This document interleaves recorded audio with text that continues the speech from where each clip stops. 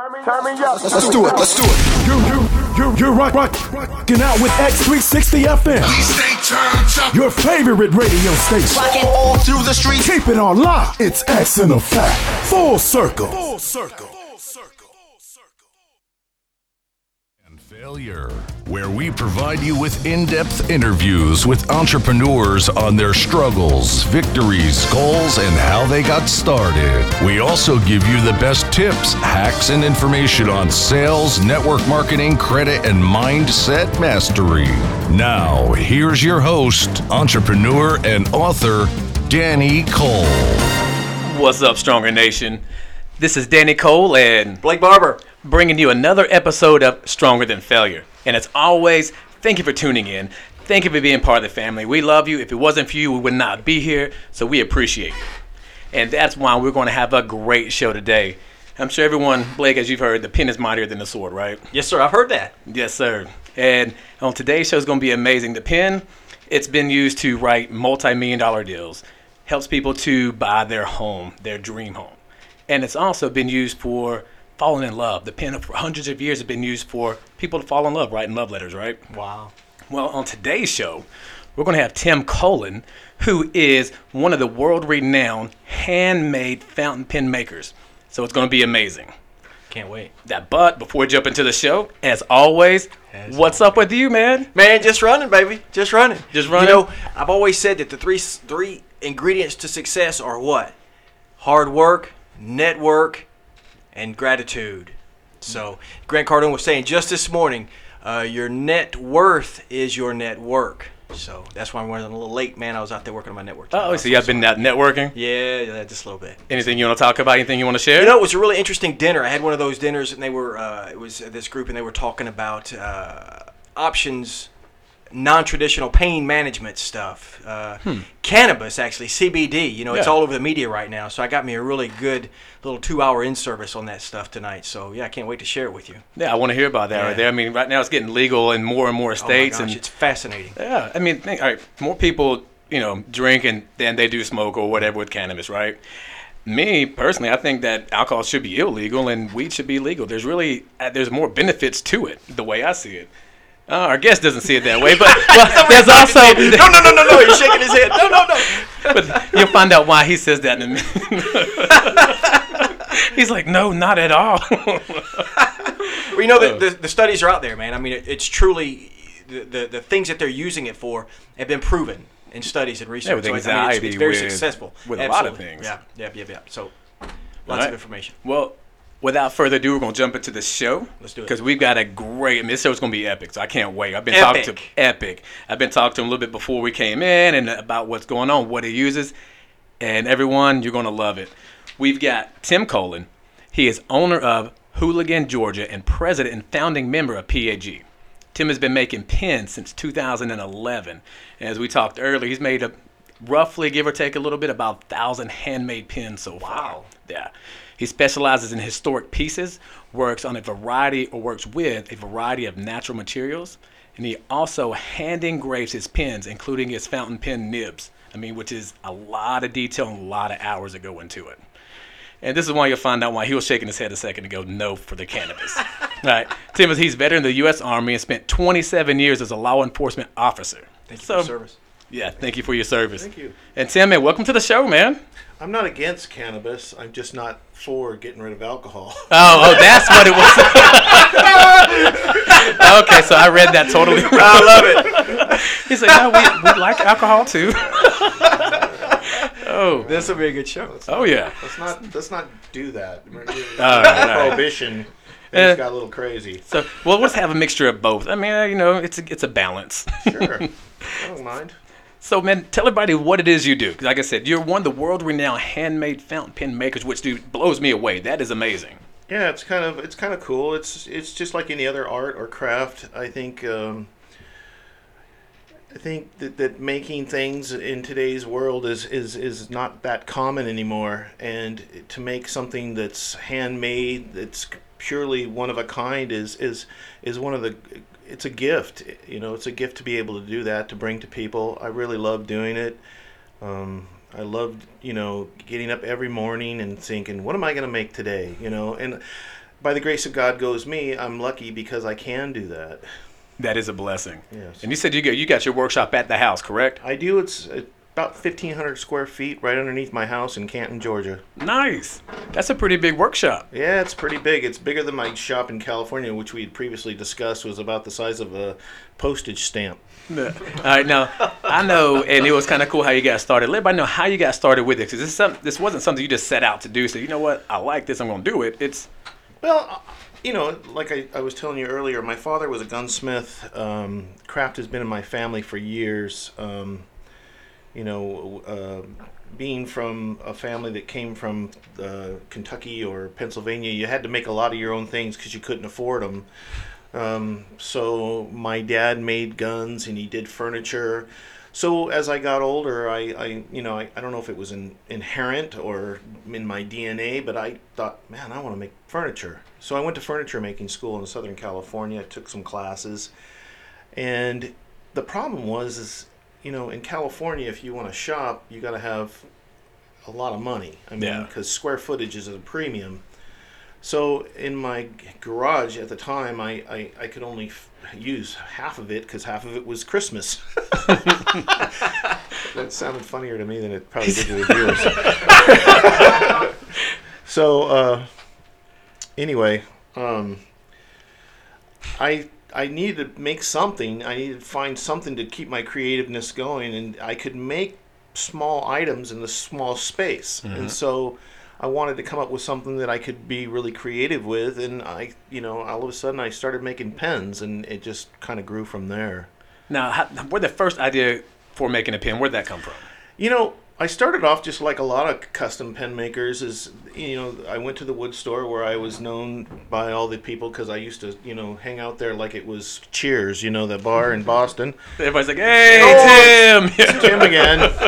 Anyway, so I started out like everyone else. They made kits that you can turn a pen on a wood lathe, mm-hmm. and then you can press fit them together, and they're fun. I mean, they send them over to people and the soldiers in Iraq, or they make them for giveaways and stuff like that. Some people they make them pretty ornate these days with all kinds of materials. But for me, it just wasn't enough. I didn't want to take someone else's parts and put them with my wood or my plastic or something else. And immediately I started, oh my gosh, I have an idea. I think I'm going to jump on it and I'm going to take it further. And then slowly but slowly I transitioned. I started buying more tools, metal lathes, mills, files, all kinds of things. Yeah, exactly. We talked earlier. Yeah. There's quite a bit of equipment that has to go into this, and a lot of hours. I think at my level there is. I think you can make furniture with hand tools and a saw, or you can make it with all kinds of things. You can make the same goes with anything that you make. The more tools you have, the more you can put into it. Like right now, I use two different lathes. I use one that does just my metal work, and one that just does my plastics and wood and things like that. And it's just it becomes an obsession almost. Well, that's what passions are, though. Like me and Blake talk about all the time. It's whatever your passion is, what you're going to be successful at, and you pour all your time and energy into it, and you will be successful. Now, you've made about 1,000 pens, or give or take a little bit. I don't want to. Yeah, it's hard to say, but I've made a lot. You've made a lot. Now you're a fan of. We talked outside. Now, what is your favorite pen that you've made, and why? At the time I'm a big fan of the color red, so I like red. But it seems to be that I make more purple pens than anything. But a pen I made a few years ago for a friend of mine, Marie Pusey. She lives in South Carolina. It has Irish bog oak for the cap, and red acrylic with a sleeve of Damascus steel, handmade Damascus steel. And I really loved that pen. I don't know why. It just seemed to be a pen that I would want for myself. It's funny because I've made, how many? I've said almost 1,000 pens. Mm-hmm. How many pens do you think I own? One. Really? One pen. I'm going to play lottery tonight. I'm pretty good. Yeah. So can I ask, how long ago was it when you made your first pen, or when you first started getting into this? Like I said, in the early 90s, I started doing woodworking schools and stuff, and started trying to make furniture. But the pen itself, when you made that, I'm thinking around 2007, 8, 9, probably somewhere around in there when I started actually making pens.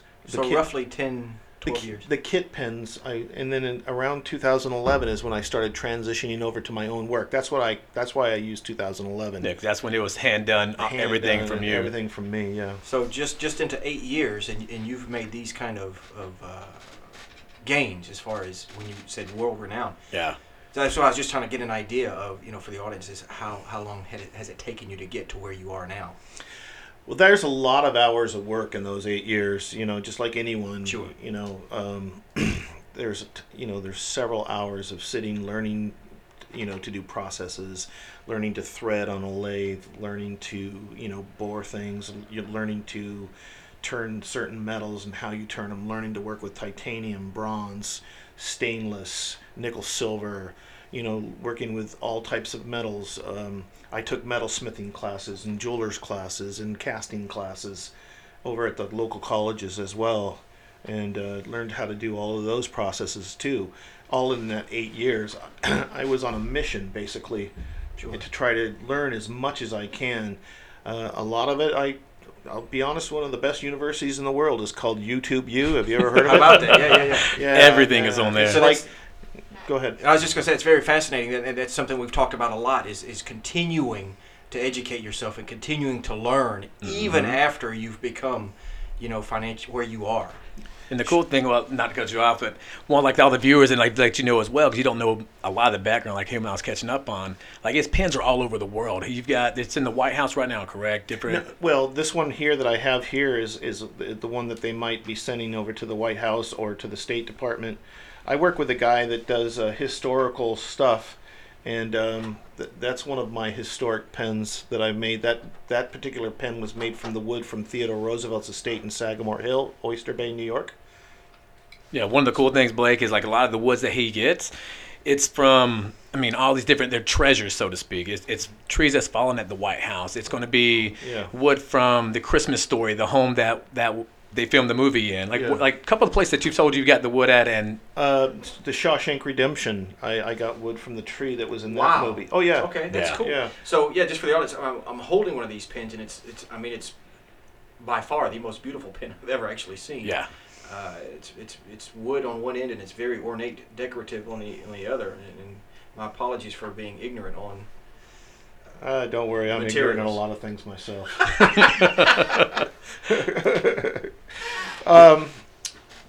The reason I like the historical pens, like we were talking earlier, is there's always a story behind it.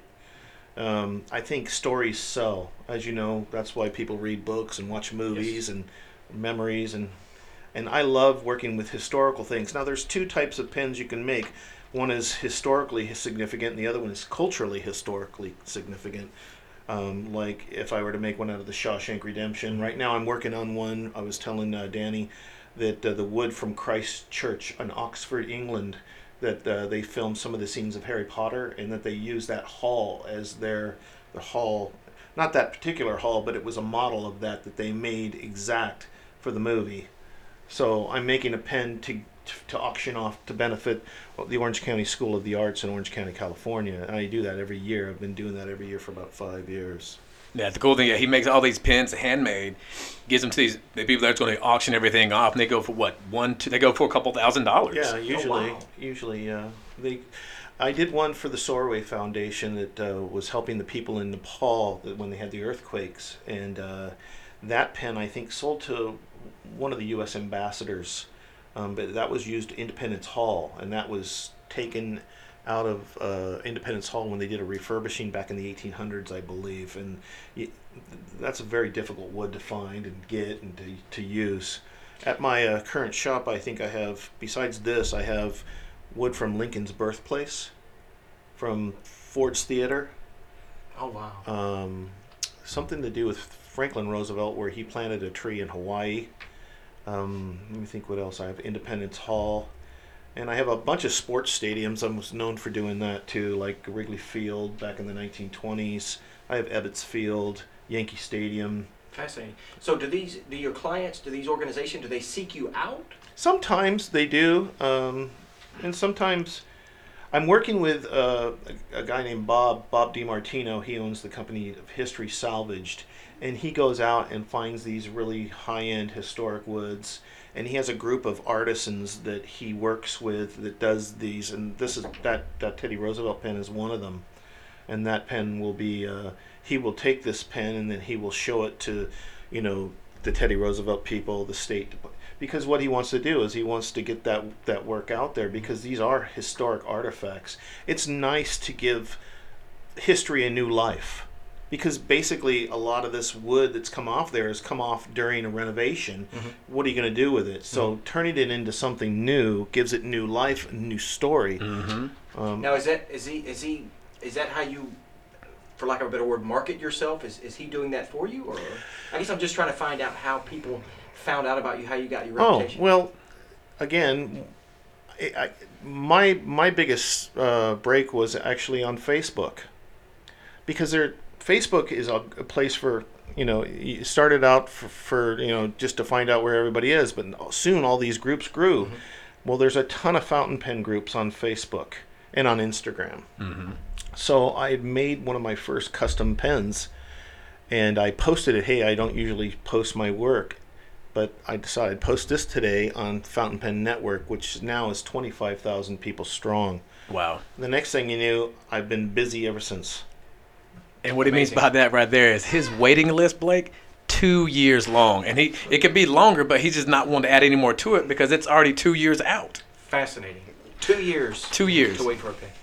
And again, like Tim, I know you work on several pens at a time. Like, how many hours goes in? I know there's going to depend upon the pen and what work, but roughly, how many hours goes into one handmade one of Tim Cullen's pens? It would depend. It really would depend on the level of craftsmanship I have to use to get it to the, like this one here with the overlay. This started out as a single sheet of flat nickel silver, and it was just like you would get from any other metal store. And using a jeweler's saw, I had to saw all of it by hand. Yeah. Around every little leaf cranny or whatever leaf. Yeah. And by overlay, I would just let the audience know that the overlay, what he's talking about, is it's wrapped in this.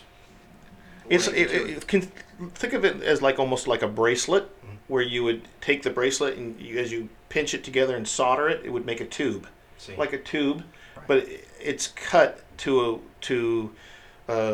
relieve areas where you don't need to show it. Right. So basically, that's how I would explain it. And all that work takes several hours. So once I cut all that out, then I have to put my engraving template on there. It's just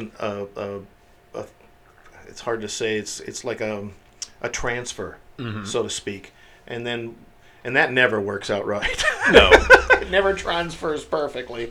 So a lot of it's freehand.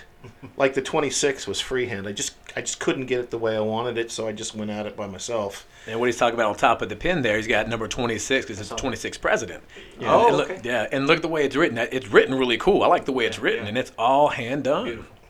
So this pen probably 50, 60 hours maybe. That's working it that's from design to all the way to finish. Yeah. Because you have to remember, everything is handmade. Mm-hmm. Everything I buy, you could go to any Home Depot or any wood store or any metal store, grab it off the shelf and take it and make that out of it.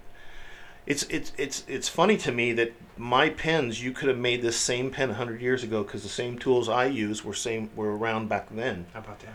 So, and that's one of the things we're talking about outside, Blake, is everything's all hand done. Where a lot of people now that are making pens, you're kind of like a little mini manufacturing place where they can. What all they got? The CNCs, which is a computer. Mm-hmm. I don't know what the acronym means. I don't even know what any acronym means. I don't even know what acronym means. We can find it on YouTube. Don't worry.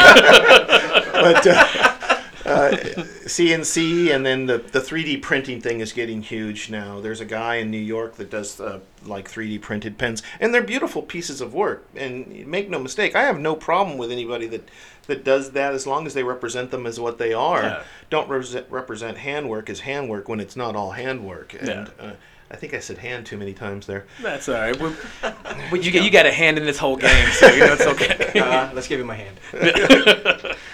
By sticking my foot in my mouth. Wait, did I say foot? It's something different. But that's one thing I really appreciate about you and the quality of your work, because it is all hand done, and you're putting 40, 50, 60 hours into each pen, where people are paying, there's a 2-year waiting list, and people are wanting this craftsmanship from Tim Cullen, which is amazing, man. So that's a high end for me. I mean, I could probably do one in 20 hours. I'm slow. I think I consider myself slow compared to other makers.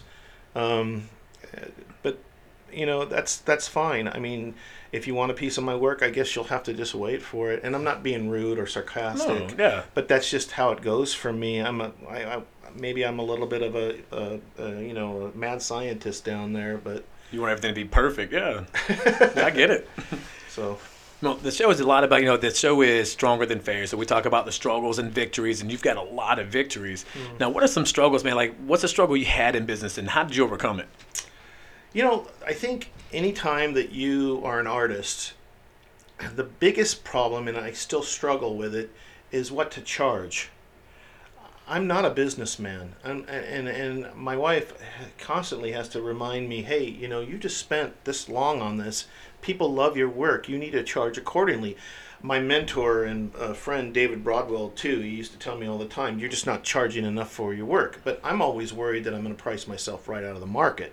So you have this duality going on, like you want people to have your work, but what's it worth? Yeah. And I think that's the major problem I have to overcome. And I don't know if I had any other struggles, because like I said, me being found was kind of accidental. I didn't pursue to become this world famous pen maker. It just kind of happened, but I was going to let it happen. I don't blame you. And I wanted it. I'm not going to say I didn't. But I think the great thing about it is that doing something that you love and you can make money at, whether it's $5 or $1,000 a pen or anything, is if it's a worthwhile venture and you love doing it, you put your passion into it. The results is that you're happy. Right. Well said. Yeah. And I was looking online earlier at different pens and the prices of, and like I told you, your pens are beautiful, and the craftsmanship that it takes and what it looks like. And I was looking at pens online, and there was, I think the most expensive one right now is 1.4 million. Yeah. And then beneath that was like 700 and something grand. I mean, they're very expensive. And yours look better than a lot of those that I was looking at. I mean, no lie. There are some very beautiful pens out there, and I can't believe, it's funny.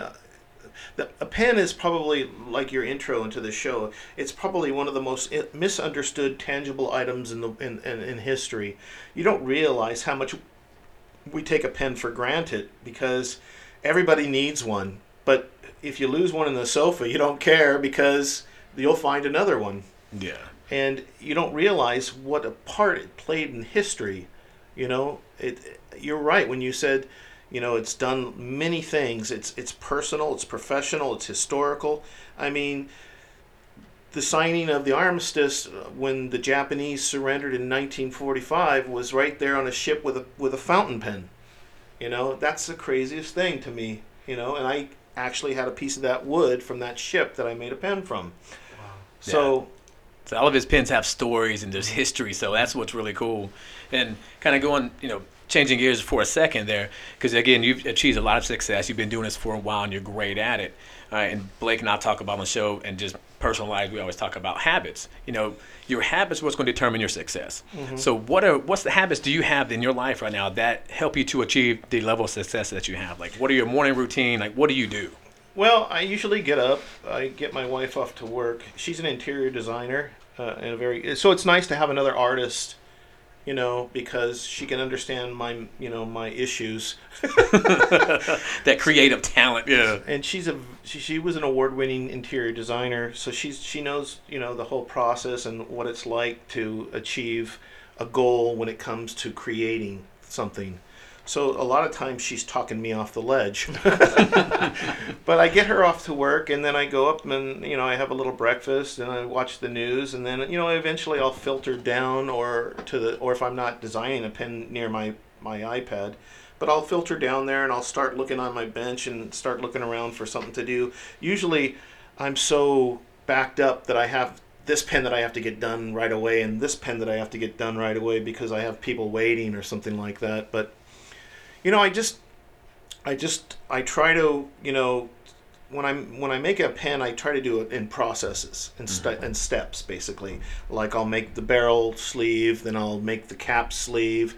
So just like any other thing, there's a way you do things. Now I don't have anything written down, but I go in the steps, and I go in the same steps all the time that I've been doing it for years now. And then I'll thread the barrel and I'll thread the the cap. So it's just that's pretty much in a day of the life. But there's so much that goes into it. One day I could be engraving all day. The other day I could be sawing something out all day. That's just it just depends on what's needed for the job. Gotcha. And so, like daily, how many hours you putting in? I'm curious. Sometimes I'll put as little as 5, and sometimes I'll put as many as 12 or 13, maybe longer. Wow. It just depends. Like my wife will come home and I'll still be down there. And well, it's like you said earlier when you was preparing for the show. Well, you knew you had the show today, and you're sitting there and you're downstairs working. Before you know it, X amount of hours have passed by, and you realize it's 4 o'clock. You had to leave from Canton to get down here. I did. I was engraving this pen, this red one right here. He hasn't seen it, and I was engraving this one, and yeah, look at the wood on that, Blake. It's beautiful. Wow. I was engraving. That's a moose antler on the barrel too. Oh, really? The white stuff. So I was engraving that pen, and I was completely engulfed. And I take time out to post it on Facebook to see what people's reactions are, and post it on the various groups. But I was taking and engraving that all day, and next thing I know, I look up and it's like 4 something, and I'm thinking, oh my gosh, I got to get going. Yeah, time flies. Like when you're pouring yourself into whatever your craft is, time flies. Yeah, you get into a zone and you just think, wow, the time just goes by and you don't even realize it, and the next thing you know, it's time for dinner. Yeah. What a blessing it is to love what you do so much. I mean, there's so many people out there that dread getting up and going to work, and you're one of the precious few that loves it. Well, I think a lot of times what happens is I did the opposite first. Well, people will chase their dream first, and then if they can't achieve it, then they may lose that. What I did was I became financially stable with this stable job, and then I tried to work within my job to achieve my dream, which I thought was a smarter idea. Sure. I always, and people do that all the time. I mean, I know people that make things on the side like knives or, my brother does surfboards. He's a diesel mechanic, but he makes surfboards for world-class surfers. That's over cool in California. How about that? Now, let's see here. Well, real quick, we've only got a minute and a half. Now, I know you got a 2-year waiting list, but how can people reach out to you? Like, what's the Facebook page where they can come and look at your work, and just if they've got, however they want to get in contact with you, if they want to get on a 2-year plus waiting list, could they, or just what could they do? Right now, I haven't been taking mini commissions because of that, because of my wait list.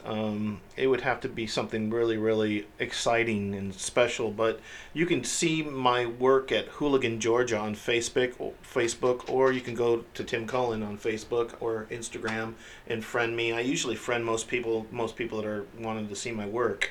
I will be getting a website pretty soon here, though, All right. within the next 6 months. So. You can start seeing more of my work on the internet. That'll be cool. All right, it's time to start winding down. But real quick, what is your definition of success, Tim? Success is, what makes you happy. I don't think money is success. I think success is what makes you happy, what makes your dreams come true. And I think finally I'm living my dream. So I love it. Yeah.